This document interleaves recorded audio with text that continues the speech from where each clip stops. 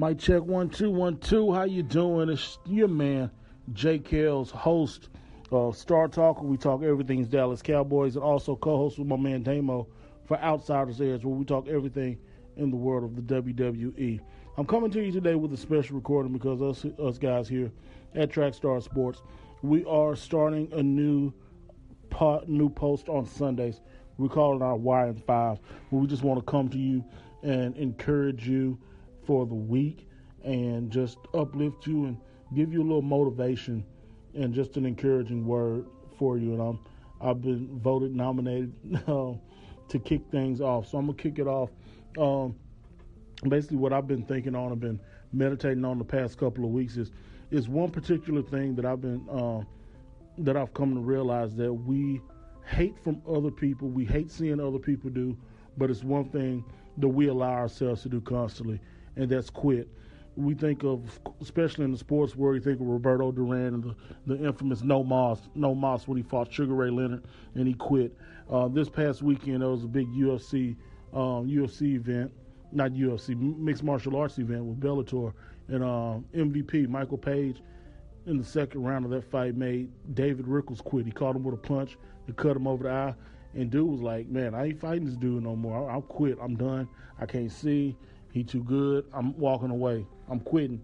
And when we see guys quit, we often think to ourselves and speak out, oh man, he's soft. He what he get in there for? He ain't even trying. He just soft, man. He a quitter. He ain't nothing, you know. We always say that about him. But then when it comes to ourselves and living our dreams and fulfilling our purpose and our destiny, we often find ourselves getting discouraged and giving in, being like, you know what, it's too hard. I can't do this no more. We often tell ourselves, you know what, it's not going to happen. I'm too old, or I'm too young, or I'm not good enough. I'm not as good as that person. I'm not as good as that person.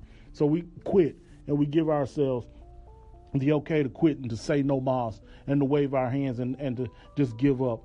But I want to tell you right now, you know, for us, quitting is not an option. Quitting is not an option. You can do it. Whatever that dream is that you have inside of you, whatever that purpose that you feel that you're put on this planet to do, you can do it.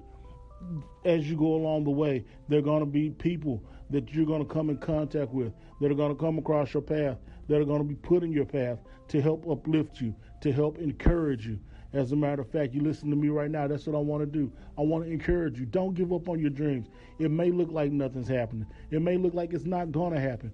But I guarantee you consistency is the key to the breakthrough. If you want to see something done, be consistent with it. Be consistent at doing it. The scripture says, the race isn't given to the strong or to the swift, but to the one who endures. This life that we live is a marathon. It's not a sprint. We got to plan for it as a marathon.